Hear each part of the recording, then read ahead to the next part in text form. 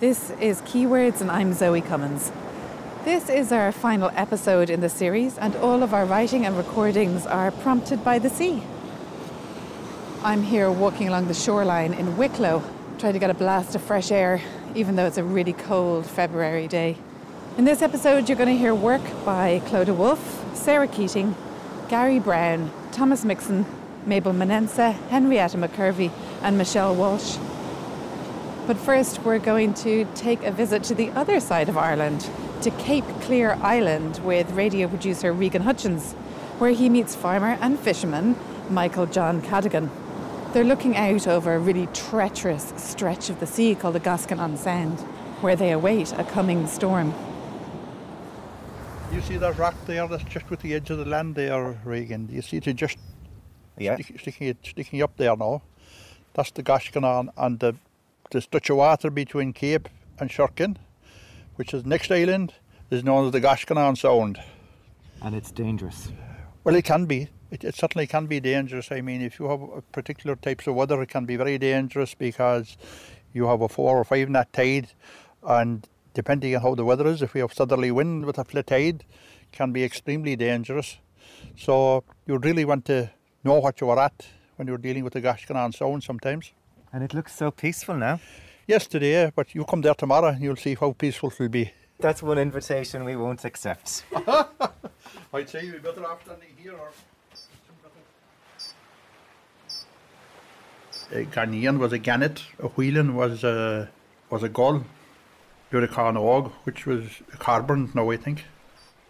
The older generation were much more aware of the birds. I would imagine they were more aware of them than what the people are today.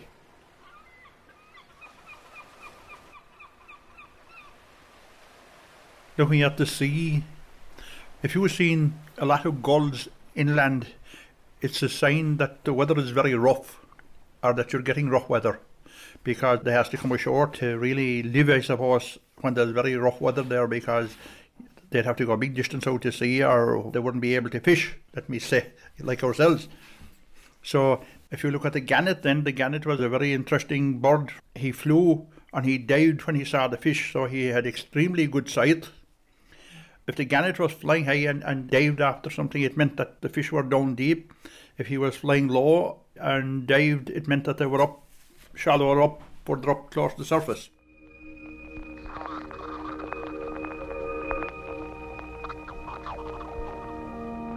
People had to watch nature much more before, because they seemed to be much better clued into weather conditions than we ever were, nature.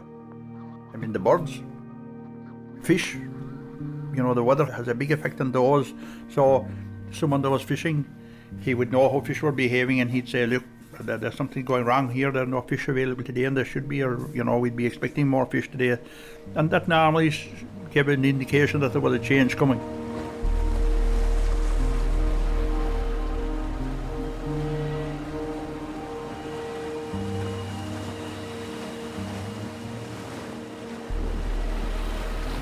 This very moment, I mean, the way we're being warned about the storm that's coming along, most people are well aware of what's happening, so they have secured buildings or anything that I thought that might be, you know, vulnerable.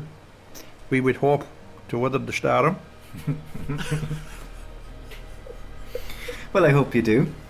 Well, that's our hope. That's our hope anyway.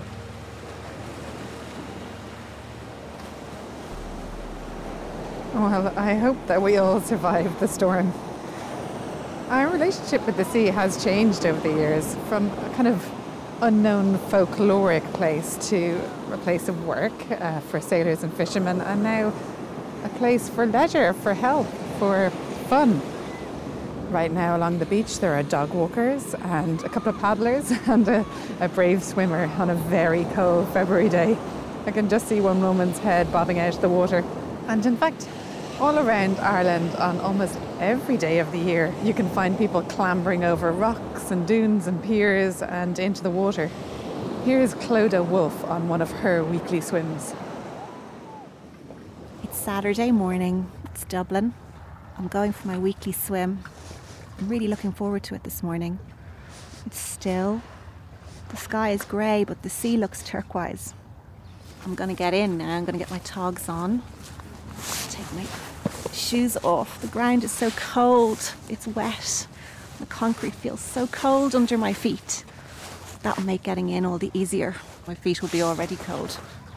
Right foot, left foot, right foot, left foot. Push forward and down. Shoulders down. Blow, blow, blow, blow. Swim, blow. And there I was, in, moving around the water moving around me, supporting me, slowing me down, slowing my heart rate down, slowing my mind down. The sun sparkled on the sea. There was a mythical shimmer and a swish of a mermaid's tail. No, that didn't really happen, but if it did, it wouldn't have felt at odds. It's really hard to identify people and distinguish people down here. It's everybody and anybody. You don't know why everybody is swimming, whether it's to escape some stress, an hour's break from a busy life for children. Everyone is here for a reason. You just have to commit to it. I can't go slowly, I just have to get in and commit and go. If you stop, it's a sign of weakness, or I feel. Okay, right foot, I go. Left foot, right foot, left foot. I go to the salty waters, the cold waters. My skin prickled, my organs froze, my head said, Jesus, get out. But the sea held me. Stay a while, don't go. Stay a while, don't go. Slow down. So I did. And I bobbed around. The swimmers swam past me. The seasoned dippers walked in, the pros, into the people's soup, as my friend calls it. Silky waters, deep waters. Oh my God, it's so cold on my neck. On my shoulders, that's the worst bit. Once they're cold though, then it's okay, they numb.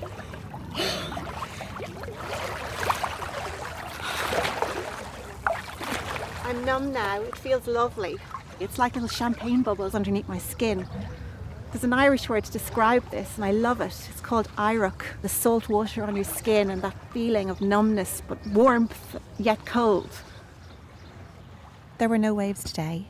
Just lulling, swaying water holding me there, gently moving my arms and legs. It feels so nice, so free.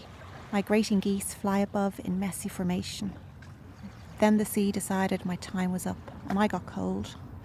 Out I got, right foot up, left foot up, hold the railings and pull myself up as the sea played with me and tried to pull me back. Okay, I'm gonna get out now. I'm pink. I'm pinky brown. I'm a lovely colour. And I'm done. I'm done for today. I dried and walked on, unsure if I would be back.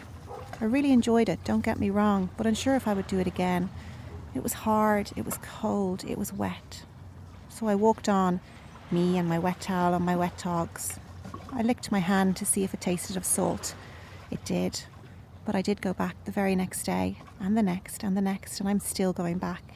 And the sea unconditionally welcomes me and takes away my stresses, my worries, carries them off down the coast and into the Gulf Stream and into the Atlantic, or so I imagine. And every day the sea gives me a parting kiss as I climb out. I have a choice now, to stop, to slow down, or not to. See you tomorrow. Clodagh Wolfe braving the cold February sea there. She spoke about how each person is drawn to the sea for different reasons. In our next piece, Gary Brown writes about his wife's daily swims. They help her deal with caring for her elderly parents as her mother slips deeper into dementia and her father tries to keep on going. The sea seems to claim them all, as Gary says, like wrecks to its depths. She sidles in, slowly at first, to get used to the pain of her progress. A pain of relief from what's to come or what has already been. Every day is different. With every flow comes a coldness that calms, for now. The next wave passes, but pass it will, but not for him. Sometimes it's the innocent giddiness for past remembered places. A smile, a name, rarely hers. But sometimes it's moments now that don't return, lost like wrecks to the depths. So she swims into a momentary pain of pleasure, released by ripples of energy replenishing something she knows she is losing with every visit. Often as on a white horse comes the farmer's daughter, daddy's girl, swirling, surging on the surf, then crashes over the seawall to escape to nowhere. Sometimes like a sentinel he stands, Cupid's canute against a sea that love alone cannot withstand. So she swims. In our next piece, Commemorate Me Where There Is Water, writer Sarah Keating reflects on the role of water in her life and the time her uncle came to stay with her family. In the December of my 17th year, my uncle came to live with us in our cramped, busy house close to the Grand Canal. He slept on a pull-out couch in the Advent-darkened living room. The shutters remained closed during the day, and when the door opened, the sour, acrid smell of alcohol and tobacco leached out into the hall. With the TV out of bounds, I spent the evenings walking along the canal with one of my sisters, sheltered from the wind by the winter-weeping boughs of the willow trees. We would walk as far as the statue of Patrick Kavanagh, where we sat benchside, smoking stolen cigarettes as rats scuttled in the reeds and swans tucked their black faces into their wings and ambulances screeched their siren call, "Help is on the way." In those days, there were no barges or kayaks or paddleboarders on the water. The canal was a poisonous vein dividing the South City. Not a life source, but a death trap, and we were constantly warned about its dangers. Drowning, typhus, the plague. Once, fooling around on a tyre we had optimistically fashioned as a swing above the water, I fell into the murky shallows. Knowing the trouble I would get into at home, a worldly friend brought me back to the top-floor flat that she shared with her glamorous mother a few doors up. She let us in with her key, and bathed me, and dried me, and dressed me in her clothes like I was one of her dolls. Sitting on the fold-out couch bed in our living room, knees near his ears, my uncle reminded me of a doll. When he raised his eyes, they were vacant, his skin glazed with the dead umber glow of the alcoholic. I don't remember talking to him during the 3 months he camped out on and off with us, but I do remember the silence of our packed house when he was in residence, and I remember too the bird-bright alarm of the police knocking the morning that he was found dead on the rocks at Sandy Cove Beach. A dawn low tide had gently washed his body towards the shore, with the promise of its comforting susurrus hush, "Your suffering is at an end."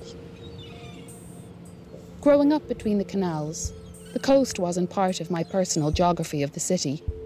But before his demise, my uncle, a jeweller by trade, dwelled in the salubrious seaside suburbs of South County Dublin. On celebration days, my family would pile into our old jalopy and make the journey out to his mountainside mansion, where the light gold BMW he drove as a taxi in the last year of his life would be parked on the long gravel drive. Making our way out of the inner city, past UCD, we would often get lost on what were then still country roads. It felt like a different world out there. I don't ever remember seeing the sea. I live close to my uncle's old house now, and occasionally I find myself driving by, sometimes accidentally, sometimes when I am in a pensive, backward-looking mood. A different family lives there now. My uncle has been dead for more than 20 years. The house is as big and grand as I remember, its face turned to the Dublin mountains, its back turned dismissively to the coast. From the top of the main road, you can see very clearly the blue horizon of Dublin Bay. Most mornings, I swim close to the spot where my uncle died. I climb down a ladder that looks out towards the pigeon houses and the shining incinerator at Ringsend. Despite the lure of the unspoiled landscape to the south, I find myself swimming towards the city before turning back to the coast. The waves battering the rocks during winter's high tides, or gently licking the seawall in summer. The water so different from the stagnant waters of the canal that define my childhood.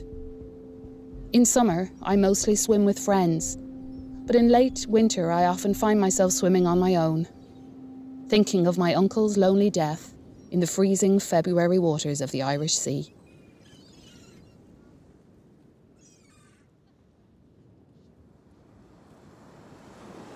Sarah Keating's writing highlights that sort of confusion of danger and beauty that's always there in the sea. It's abundant and it's vast and it's kind of lonely. And there's something about standing at the edge of the sea that makes you feel pretty tiny. Thinking about the dramatic forces of storms and everything shifting. And as the sand and pebbles wash up onto the beach, you think of the sediments that build up on the seabed and how they kind of write the story of the earth. A really epic tale of metal and bone and shell and, of course, now plastic. All ground down and swishing back and forth on the seabed. The sea for me always feels like a beginning and an end. And our next piece, Thomas Mixon's poem, speaks to where life and also maybe love start. Tidal moves along the coast, surrounded not by water anymore, but by another person, holding tight to unexpected desire. You aren't the one who said, you aren't the one I want. Some former life, when I had spines and you had blades, and we were new as worms, inching over ancient markings on a broken bowl, under dirt, calcite bound. You aren't the one I dreamed, falling asleep, my paltry dreams confounding me, limiting the raft I masted to the bay, taunted by the sea. As waves are needed for the undertow, I require salt stinging my eyes to recognize you aren't afraid of what I want, which is you, everything you are and aren't. The one thing that I want, apart from you, is some technology to fossilize our footprints on the beach, areas of sand roped off imprudently, the stanchions marking just how far we've come. We used to haunt the fissures by anemones, the cracks between the rock pool's flora, cyclic habitats that we refuse to think of as our home. We were someplace separate, someplace dark, within eyesight of the shore, but lost. In Mabel Menence's poem Land Meets Sea, we encounter the snake-like South African river goddess Mamlambo. She's seductive and terrifying. She grants wishes but includes unknown conditions. In Devil I Be, Mamlambo answers the author's wish for a relationship, but in exchange drowns the female self. Too many times upon a time where land is overrun by the sea. It waves its powerful wand, says Devil I Be. Rolls out the woman I should be, cloned, canned, conned. It rips out my heart that dare protest, the arms, legs, and brains that try contest. Of me, what remains is little grains, so close to sea, built into female perfect humility. A cute, vast emptiness where myself once was. I try to find my heart's beat, but the great Barbie neighs and roars over the answer to my sores and sings. Hush, little one, now gone are your floors. Now you can go find a man to fill up all your holes.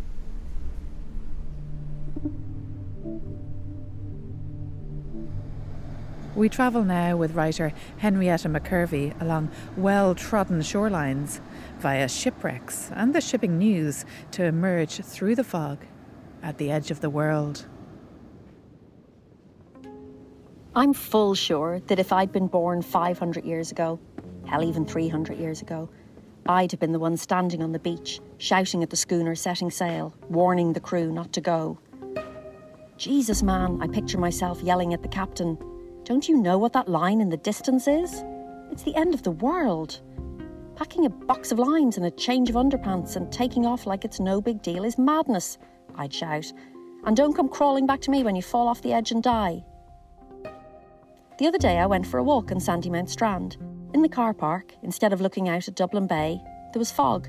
Fog so thick I couldn't see the sea. What colour is the sea when you can't see it? I bet it was a rich, phlegmy green, that colour that becomes paler and paler the closer you get. The ESB towers and the green strip of nature reserve were invisible. The swimming spot on the Southwall Pier was invisible.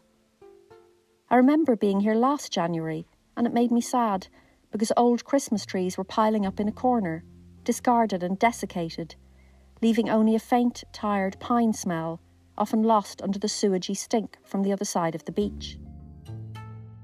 When I was a child, I was fascinated by sea mysteries. The Bermuda Triangle, the Mare Celeste. What a story.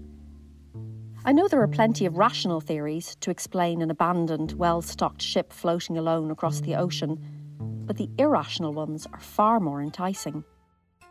In the fog, I imagined, what if a deserted ship floated into view? What if I heard a strange music, a sea shanty, a siren song, a mermaid lured onto painful land, her newly grown feet burning with every step? 10 years ago, I won the Maeve Binchy UCD travel bursary and spent a few months exploring the 31 sea areas of the shipping forecast, either by land, sea, or through their folklore and history.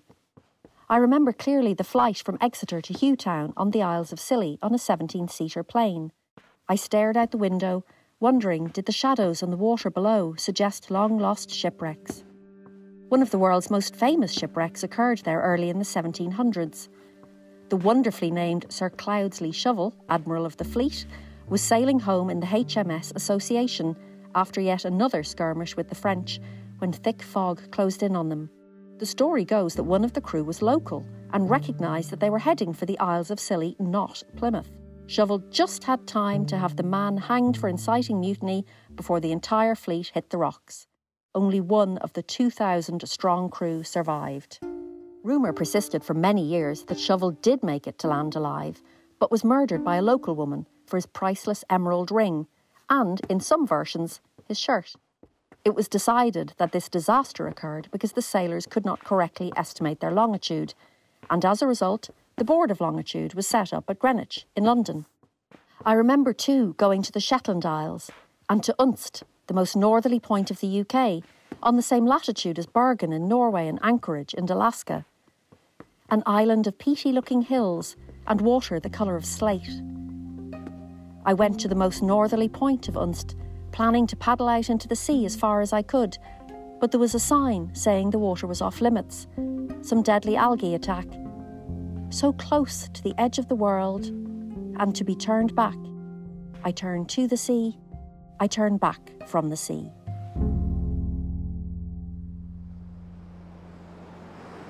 I'm nearly finished my walk here along this gorgeous stretch of beach. And it kind of fittingly brings us to the end of this episode and series of keywords.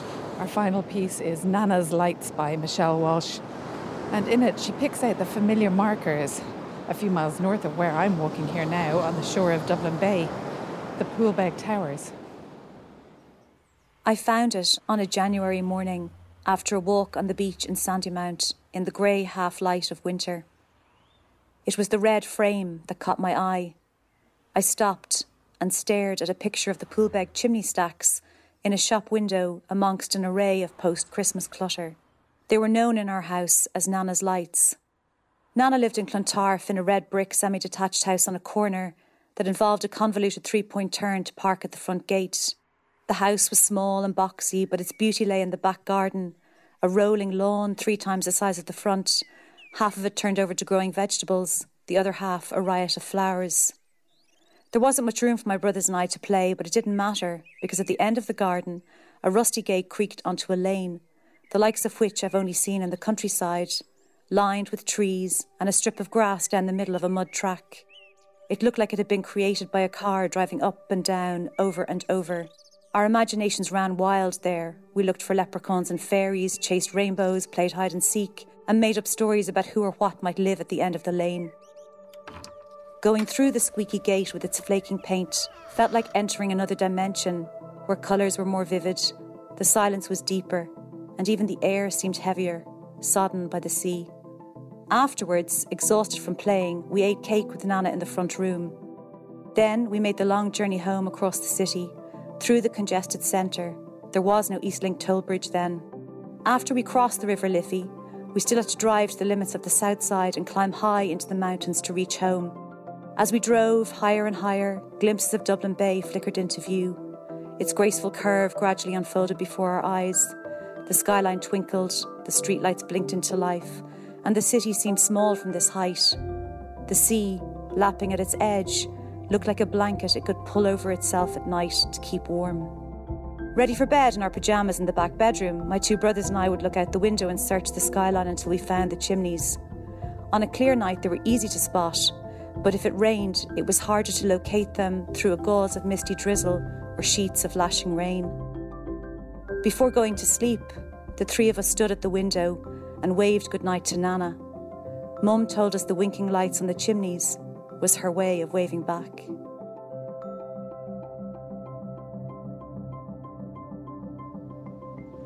Nana's Lights by Michelle Walsh brings us to the close of this episode and the series of Keywords. Thanks to Sean Byrne and Tin Pot for the additional sound design throughout the series, and Keywords is supported by the Broadcasting Authority of Ireland Sound and Vision Scheme.